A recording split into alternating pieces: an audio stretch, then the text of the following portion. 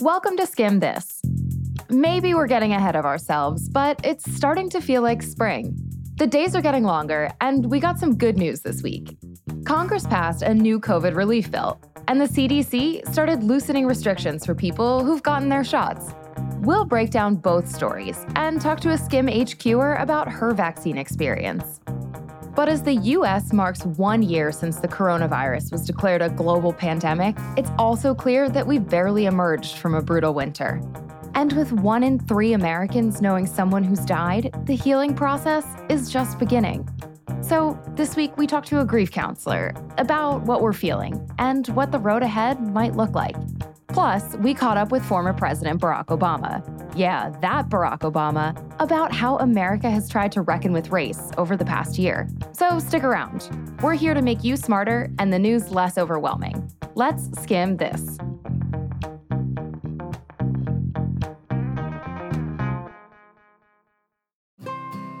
Hey Skimmers, we're here to tell you about another podcast you'll like, Double Date. Marlo Thomas and Phil Donahue fell in love on live television and wed over 40 years ago. On Double Date, eavesdrop as they visit the homes of their favorite long-married celebrity couples for intimate conversations about enduring love and all its challenges. Family, career, conflict, addiction, illness, jealousy, everything under the sun.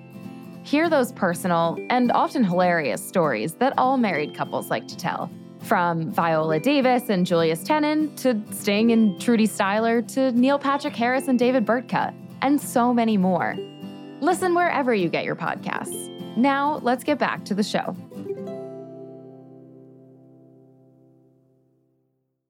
Before we talk about vaccines or your physical and mental health, let's talk about something that could affect your wallet. This week, after months of negotiation, Congress finally passed another stimulus bill. And this afternoon, President Biden signed it. For a lot of Americans, this bill contains things they've been asking for, like another round of stimulus checks, healthcare subsidies, and child tax credits. You're gonna grant me any 3 wishes I want, right? Almost. There are a few provisos, a couple of quid pro quos. But with this stimulus bill, the vibe is a little less, your wish is my command, and a little more, you're getting your wishes, so sit down! All right, cool it, Genie. The first wish? More stimulus checks, which Congress has agreed to, but with a couple conditions. You may have heard a lot of dollar amounts tossed around for this, but the price that was right for Congress this time was $1,400 per person. Though there's a catch.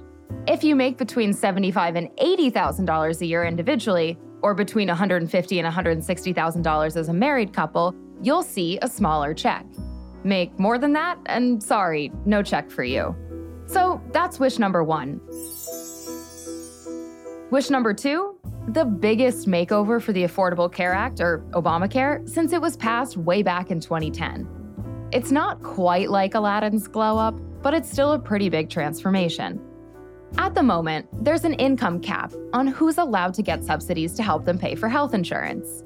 But now, that income cap is gone, meaning lower-income Americans will likely get more financial help, and people making more than the old cap could receive subsidies for the first time.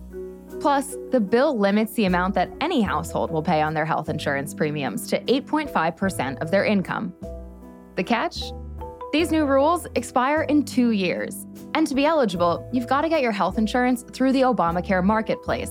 And for other benefits, live in a state that expanded Medicaid since 2010. So, like most things related to healthcare, read the fine print on this one. The third and final wish Congress granted this week, a bigger child tax credit. Currently, parents can claim a child tax credit of up to $2,000 per kid per year. But for the next year, a lot of parents will be able to get as much as $3,000 per kid, and even more for kids under 6 years old. According to the think tank, the Center for Budget and Policy Priorities, this single policy could lift more than 4 million kids out of poverty and improve the lives of millions more. Again, this policy isn't permanent. It's just for 2021, but it's a policy Dems want to continue even after the pandemic is over. So what's the skim? The latest relief bill is going to mean a lot of people get another stimulus check, even if it's for less than what people initially hoped. Plus, there's help paying for healthcare and for kids, which will give some temporary relief right now, regardless of whether these programs continue long term. Finally, Congress put a lot more than 3 things in this latest bill. For a more complete look at what's in the bill and some ideas about the best ways to spend your stimulus check, head on over to theskimm.com/money or check out the link in our show notes.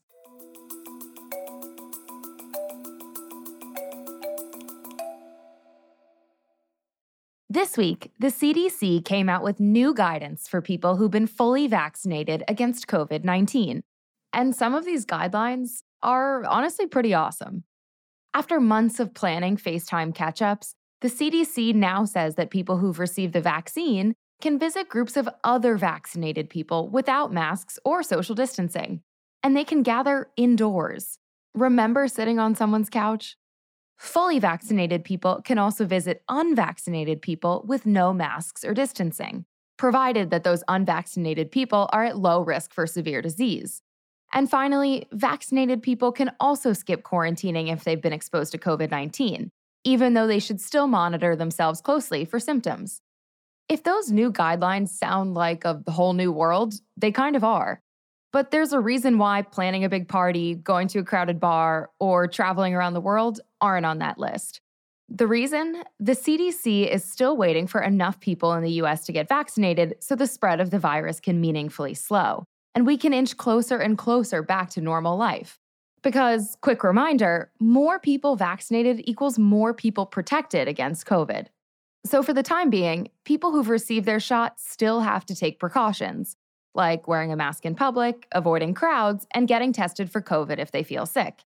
Still, it's not hard to picture what life will feel like when we can loosen up some of our behavior. And now that the vaccine rollout is ramping up here in the US, a lot of people are itching for when it will be their turn in line. To get some perspective on what getting the vaccine is actually like, we called up one of our colleagues. I'm Kat, and I'm on the finance and strategy team here at The Skimm. I have suffered from asthma for many years, and it's moderate to severe. 2 years ago, I was actually in the emergency room when I had a really severe asthma attack. And when COVID began, I was definitely very nervous for what was to come, knowing my past experience struggling with asthma and using multiple inhalers on a daily basis and occasionally having to go to the doctors for additional oxygen. Because of her asthma, Kat's been especially worried for the past year. I remember just being really anxious to see what was going to happen and how I was going to be able to navigate my day-to-day life. One of the first known cases in New York City was actually at my old office building. And I remember being out with a friend at an art exhibit and just getting this overwhelming source of panic. What if I had interacted with this person? What did it mean? I've started double masking, wiping down groceries, have carried extra sanitizer with me. I'm just very careful about what I come into contact with. And I didn't see my family for a full year, which was definitely tough. I haven't seen my extended family in over a year just because I'm too nervous to get on public transportation. So finally, after a year of missing her family, going through endless Clorox wipes, and staying isolated, Kat found out she was finally eligible for the vaccine because of her medical condition. If you had told me 3 months ago or a month ago that I would be getting vaccinated, I would not have believed you. Lucky for us, Kat invited us to follow along on her vaccine journey. Virtually, of course. Hey, it's Kat. I just woke up on Sunday, February 28th, and it's vaccine day. I'm super excited. Kind of feels like my birthday. I'm gonna get in a short workout and some breakfast before heading over to the Javits Center where I'm getting vaccinated. I did some research and want to get there early. It's a rainy Sunday here in New York City. Hopefully I won't have to wait outside too long in the rain, but I'm just psyched to head on over and start the vaccination process. So it feels like a very big, exciting day. That process involved bringing a decent amount of paperwork. though these requirements do change depending on which state you're in. So be sure to check your appointment confirmation email for what you'll need to bring. I received a confirmation email yesterday from the Department of Health that listed what I needed to bring with me. So I have my registration ticket, my license, my proof of eligibility, which is a letter from my doctor listing my history with asthma and the medications and inhalers I take regularly for it, my insurance card, and proof that I completed the New York State vaccine form. I also brought my inhalers just in case I need additional proof of eligibility, a water bottle, an extra mask, and some gloves. Stand clear of the closing doors, please. I just arrived at the Javits Center and I'm about 15 minutes early. The entire place looks like an airport. There was a short line I had to wait in to have my appointment confirmation checked, and now I'm in a much longer line that looks exactly like airport security. I'd say there are about 200 to 250 people ahead of me, but the line is moving really quickly. They're playing music that sounds similar to what you'd hear in a doctor's waiting room. It looks like there's a range of ages, and for the most part, people seem to be quite calm. They're keeping to themselves, but there's definitely a buzz of positive energy in the air. It looks like after I wait in this line, I'll move into a room where I'll have all my forms checked, and then I'll wait in one last line before getting vaccinated. So I just got my vaccine and I am walking over to the waiting area. It's a massive area right next to the vaccination station where they set up around, it looks like 500 black folding chairs for everyone who is just vaccinated to wait for 15 to 30 minutes and monitor side effects. My nurse could not have been kinder. She walked me through any questions I had, what the next steps would be, and told me that I would come back in 3 weeks for my next dose. I am just so happy. I feel elated. It's been a little over a week since Kat got her first dose of the vaccine, so we gave her a call to check in and see how things were going. The day of, I was tired, but I think it was from all the commotion and the excitement, and my arm was sore that evening and the next day, but that wore off, I would say, within 24, 36 hours. So your next appointment is next week? Yes, it's next Sunday. We also wanted to check in on how you're feeling now that you have it, like emotionally, now that it's been a week. You know, do you feel different when you're walking around? I feel like it's kind of like in Black Panther when they lower their lip and they can tell that they have the mark because they all know that they're from Wakanda. It's like I feel like there should be some kind of signal so everyone knows who is vaccinated walking around New York City. But I have been following all the protocol that the CDC said. So leaving my mask on, the majority of my friends haven't been vaccinated yet. So I've just been continuing to keep a distance, go on walks with friends. But once I get my second dose and the weather warms up, I think that I will feel a lot more comfortable navigating different kinds of scenarios. Obviously, because I follow you on Instagram, I know that you had posted on your story that you got it. And I'm curious, did you get a lot of people asking you why you got it? I just posted a screenshot of my appointment, so no confidential information, but received a lot of responses from friends that I am a yoga teacher outside of work. So that I met through yoga teacher training and know I'm a healthy, capable mid-20-year-old. And how, what, can I get one? Where'd you get it? How'd you qualify? And at first I felt a little guilty because I didn't want to be broadcasting that I had access to something that not everyone does. And I would have never shared it if I had been in any way gaming the system, but I'm completely comfortable to share with everyone. I have asthma and I have no shame in that whatsoever. And the more information people have, that is just important to share. So yeah, I have no problem, but it was funny at first. A friend of mine was like, being a Gemini is not an underlying condition. So there's that. How does your family feel? Is everyone kind of looking forward to seeing each other again? They're elated. I'm in a big family group chat and my family's very close, my extended family. My family is hoping to do outdoor Easter this year because my grandparents have been vaccinated, my mom and my stepdad have been, and we haven't done a big extended family event in a year and a half. So I'm just really looking forward to being able to do that and feel much more comfortable getting on the train, going to the train station, being in cars. For the most part, I think they're really happy that we're going to be able to see each other and that my grandma doesn't have to be inside the house 24/7. So it's been awesome to just have their support and know that just the more people that get vaccinated, the better. Kat is now one of over 60 million people in the US who's received a COVID-19 vaccine.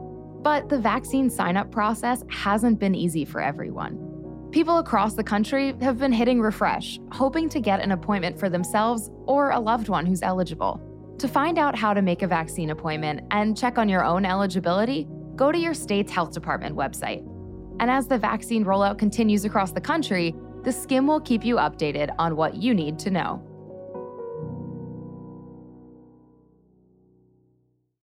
This week, the Skimm sat down with former President Barack Obama. We asked him to skim his new book, A Promised Land, and he did a pretty good job, despite admitting, brevity is not my strength. Then we surprised him with some questions on the news. This week marks the 1-year anniversary of the killing of Breonna Taylor by police in Louisville, Kentucky.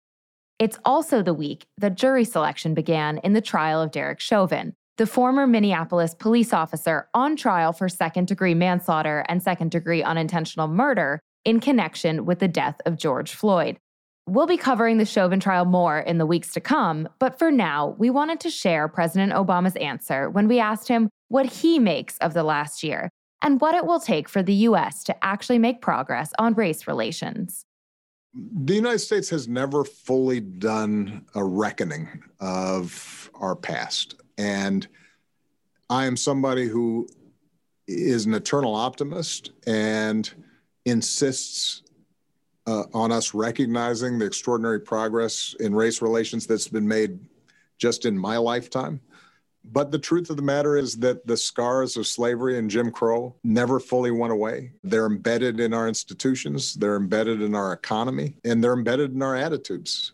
And I think, as is true for individuals, it's very hard for us to solve our deepest problems until we recognize them and understand them. The same is true for a nation.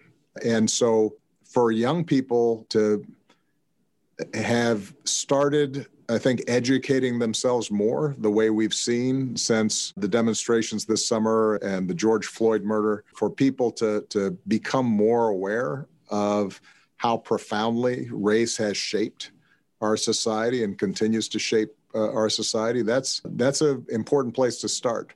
But at the end of the day, the thing I'm encouraged by is I see young people, the peers of my daughters, who I think have genuinely grown up and internalized the notion that all people are equal and deserving of dignity and respect. And that impulse is there in the majority of this upcoming generation. The next stage is to recognize that in order to make that a reality, we have to deal with institutions. We have to deal with budgets. It means that we've got to tackle schools that are underfunded, and it means that we've got to change hiring practices. And that legacy is one that doesn't just go away because we all are going to treat each other nicely and not use racial epithets. Yeah, we've got to actually roll up our sleeves and do the work and make sacrifices. But I think we can do that. Why not? It's the right thing to do. Look out for the Skimm's complete interview with former President Obama on our social media channels and on our website, theskimm.com, later tonight.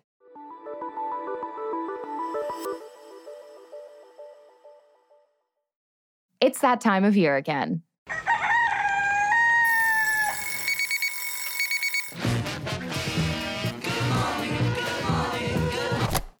Daylight savings is coming up this weekend, and not the fun one where we get an extra hour of sleep. This Sunday, when the clock strikes 2 a.m., then it will immediately turn to 3 a.m., and you'll skip that whole hour. That's Carly M. She's a health writer for SkimmWell, and she says losing that 1 hour of sleep can actually have pretty big consequences. There is a spike in things like fatal car crashes, strokes, and heart attacks. And often this happens the Monday right after the Sunday of daylight savings time. Here's why. Generally, we need somewhere between 7 to 9 hours of sleep a night. Just 1 hour less than that, and you could really be disrupting what researchers call your circadian rhythm. The way to maintain a healthy circadian rhythm throughout the year involves having regular sleep habits. When you wake up, get some sunlight. Tell your body it's light time. And when it's about a half hour before bed, turn off your screens. But this weekend, to soften the impact of a lost hour of sleep, we can try gradually shifting our body clocks to accommodate daylight savings. Start rolling your bedtime maybe 15 minutes earlier and wake up 15 minutes earlier, so it's not an abrupt change. Which could be extra handy advice if a newborn kid or a pandemic puppy is going to be crying for attention anyway, regardless of whether you've had a good night's sleep. I have a dog. Every weekend when I don't set an alarm, he still gets up at 6:15. So I was thinking about doing this myself.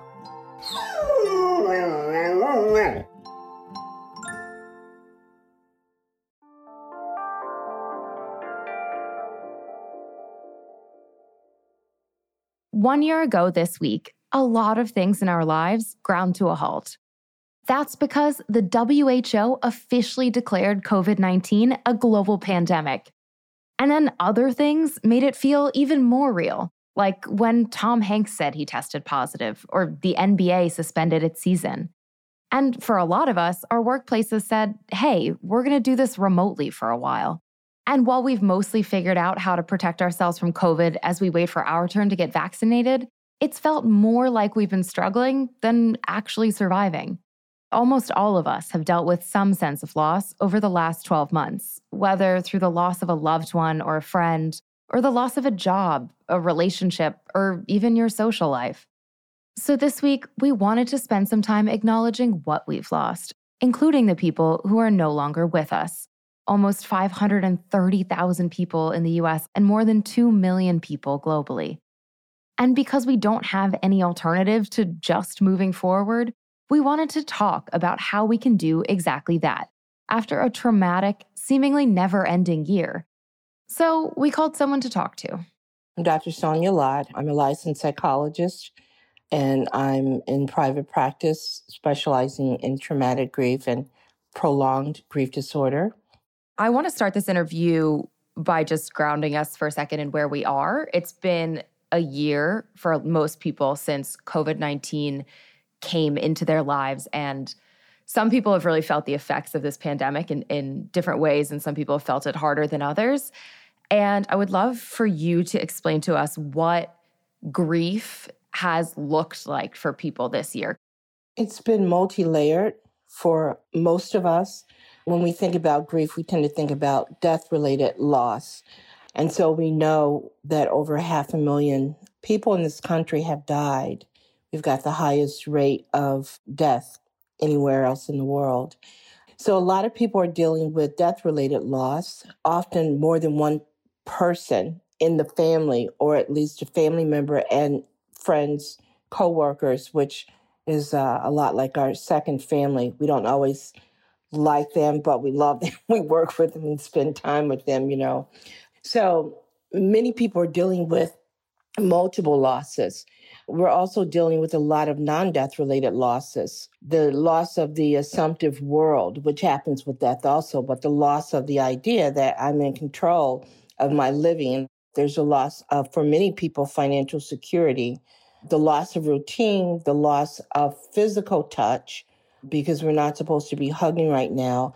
And it's in the absence of being able to do that we're beginning to really appreciate how important that is. Do people recognize when they're experiencing or grieving those secondary losses, those non-death losses? Is that something that people have the ability to recognize that they're going through trauma because they don't have those things in their life?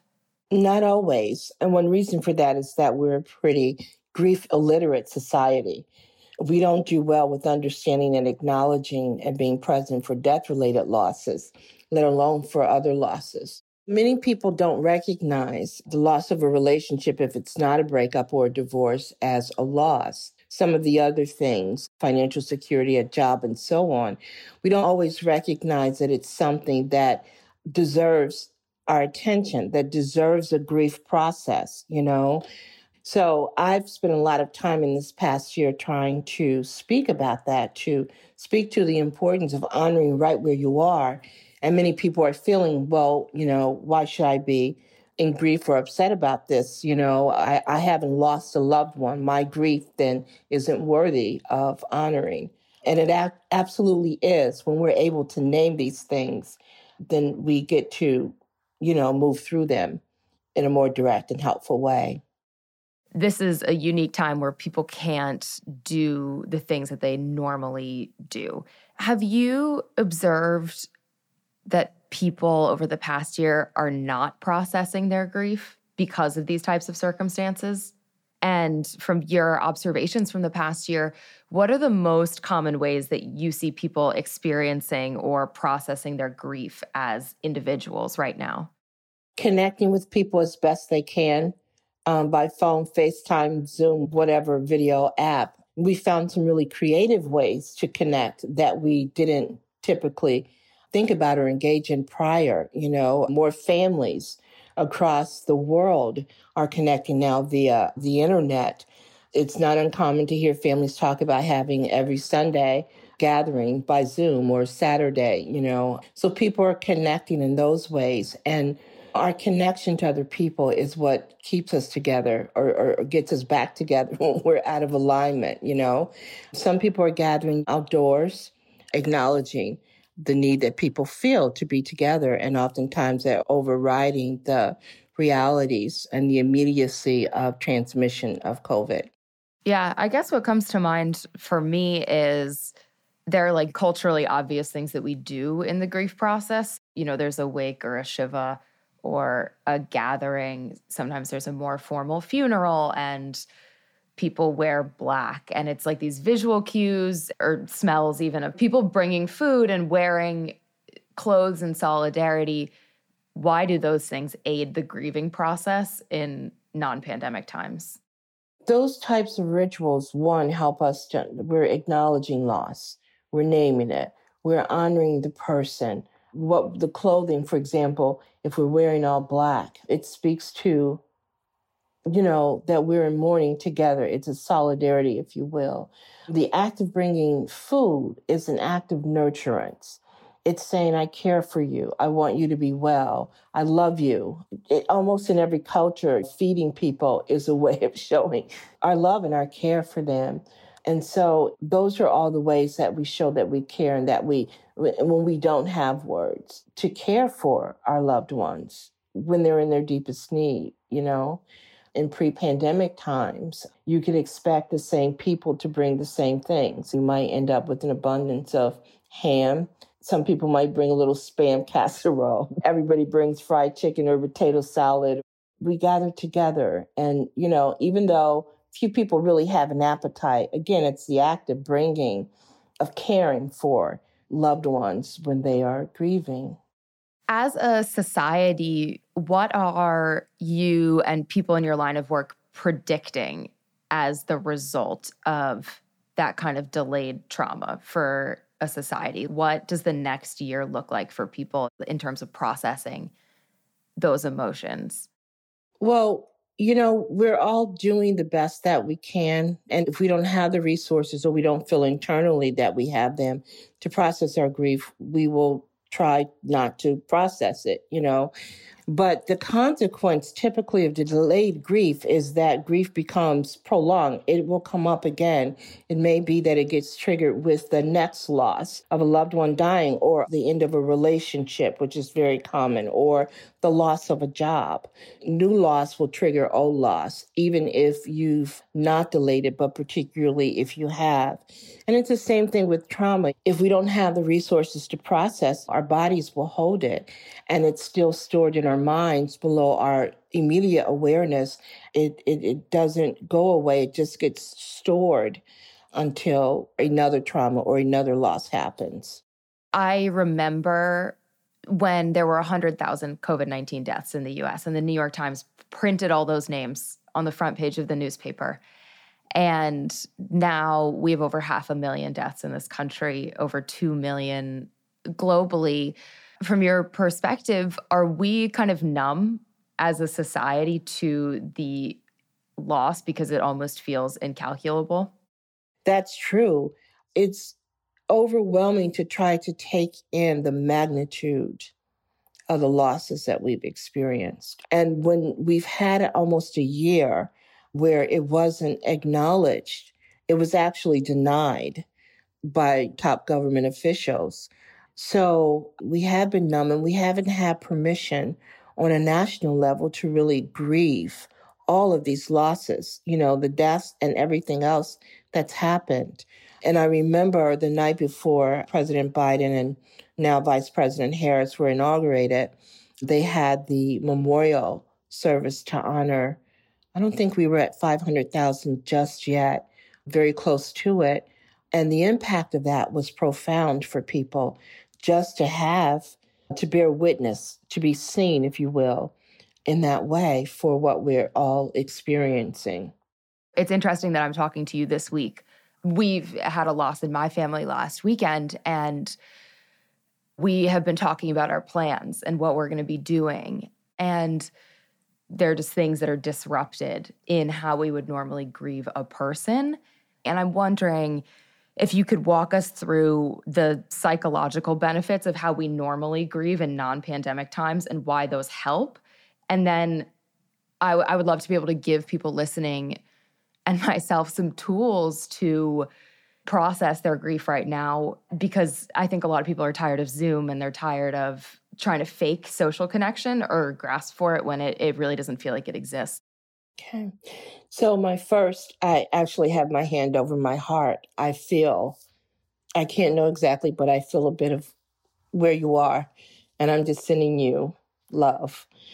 I've talked about we typically gather together, and it's so important to witness grief. And we typically get together and we tell the same stories about the person who's died over and over again, and we laugh and cry together and hug and all of that. So if you have anybody in your household who you're living with, same plot kind of thing, hug as much as you can. If you have a dog or a cat, hug, cuddle, because we release oxytocin, that quote, feel-good hormone. Both we as humans and our animals do as well. And that may sound hokey to some people, but it's really true. Be in contact as much as you can. Connection when you're sharing loss can be profound, even though we're on Zoom. So I encourage you to do that. I don't know what family rituals or religious rites you may have around honoring loved ones who have died, but do whatever you can at a safe distance, of course, but know that delaying service or delaying gathering in person can still be really, really healing to be together when you can. But that really, I keep coming back to that. That's one of the most profound losses we're experiencing, is being able to be together in these moments. And so we're doing the best we can with what we have. And to know that your grief begins when the person dies, or as you've been given the awareness that they're going to die. But grief is lifelong. That part of grief in which we will always miss, we will always wish that the person were still here. We will always have memories that will trigger sadness. But the frequency of it and the intensity of it is what changes over time. For other young people and, particularly female millennials who are experiencing their own version of loss, and you talked about the assumptive world and the idea that people feel like they've ceded control over the past year to this virus, even though we probably never had control in the first place. I'm wondering what you would recommend to other people out there who are feeling that disruption of their normal life and how they can kind of create some normalcy, or should they lean into that idea that they've suffered this loss? Maybe it's their dating life, or maybe something that they really cared about at work has gone away. One of the things is that as humans, we have great resilience, especially if we have appropriate support. And so the idea of looking at what we can't control and then shifting our way of thinking about it or feeling about it, and then focusing equal attention on the things that we can control. We may find that there are many things that we didn't think we had control over that we do, and shift those things in the ways that serve our highest good. The other thing is that we can't predict the future. We don't know what's in the future. You know, we're one phone call away from some wonderful new beginning. And one of the ways that we deal with loss, if it's death related or otherwise, is to find new meaning past that, new purpose. And so we don't know. We can't always see what's being manifested until it shows up. So if we can have just a little bit of hope that there's something happening for my highest good that I may not be able to see right now, that is really helpful too, because we don't know what's in our future.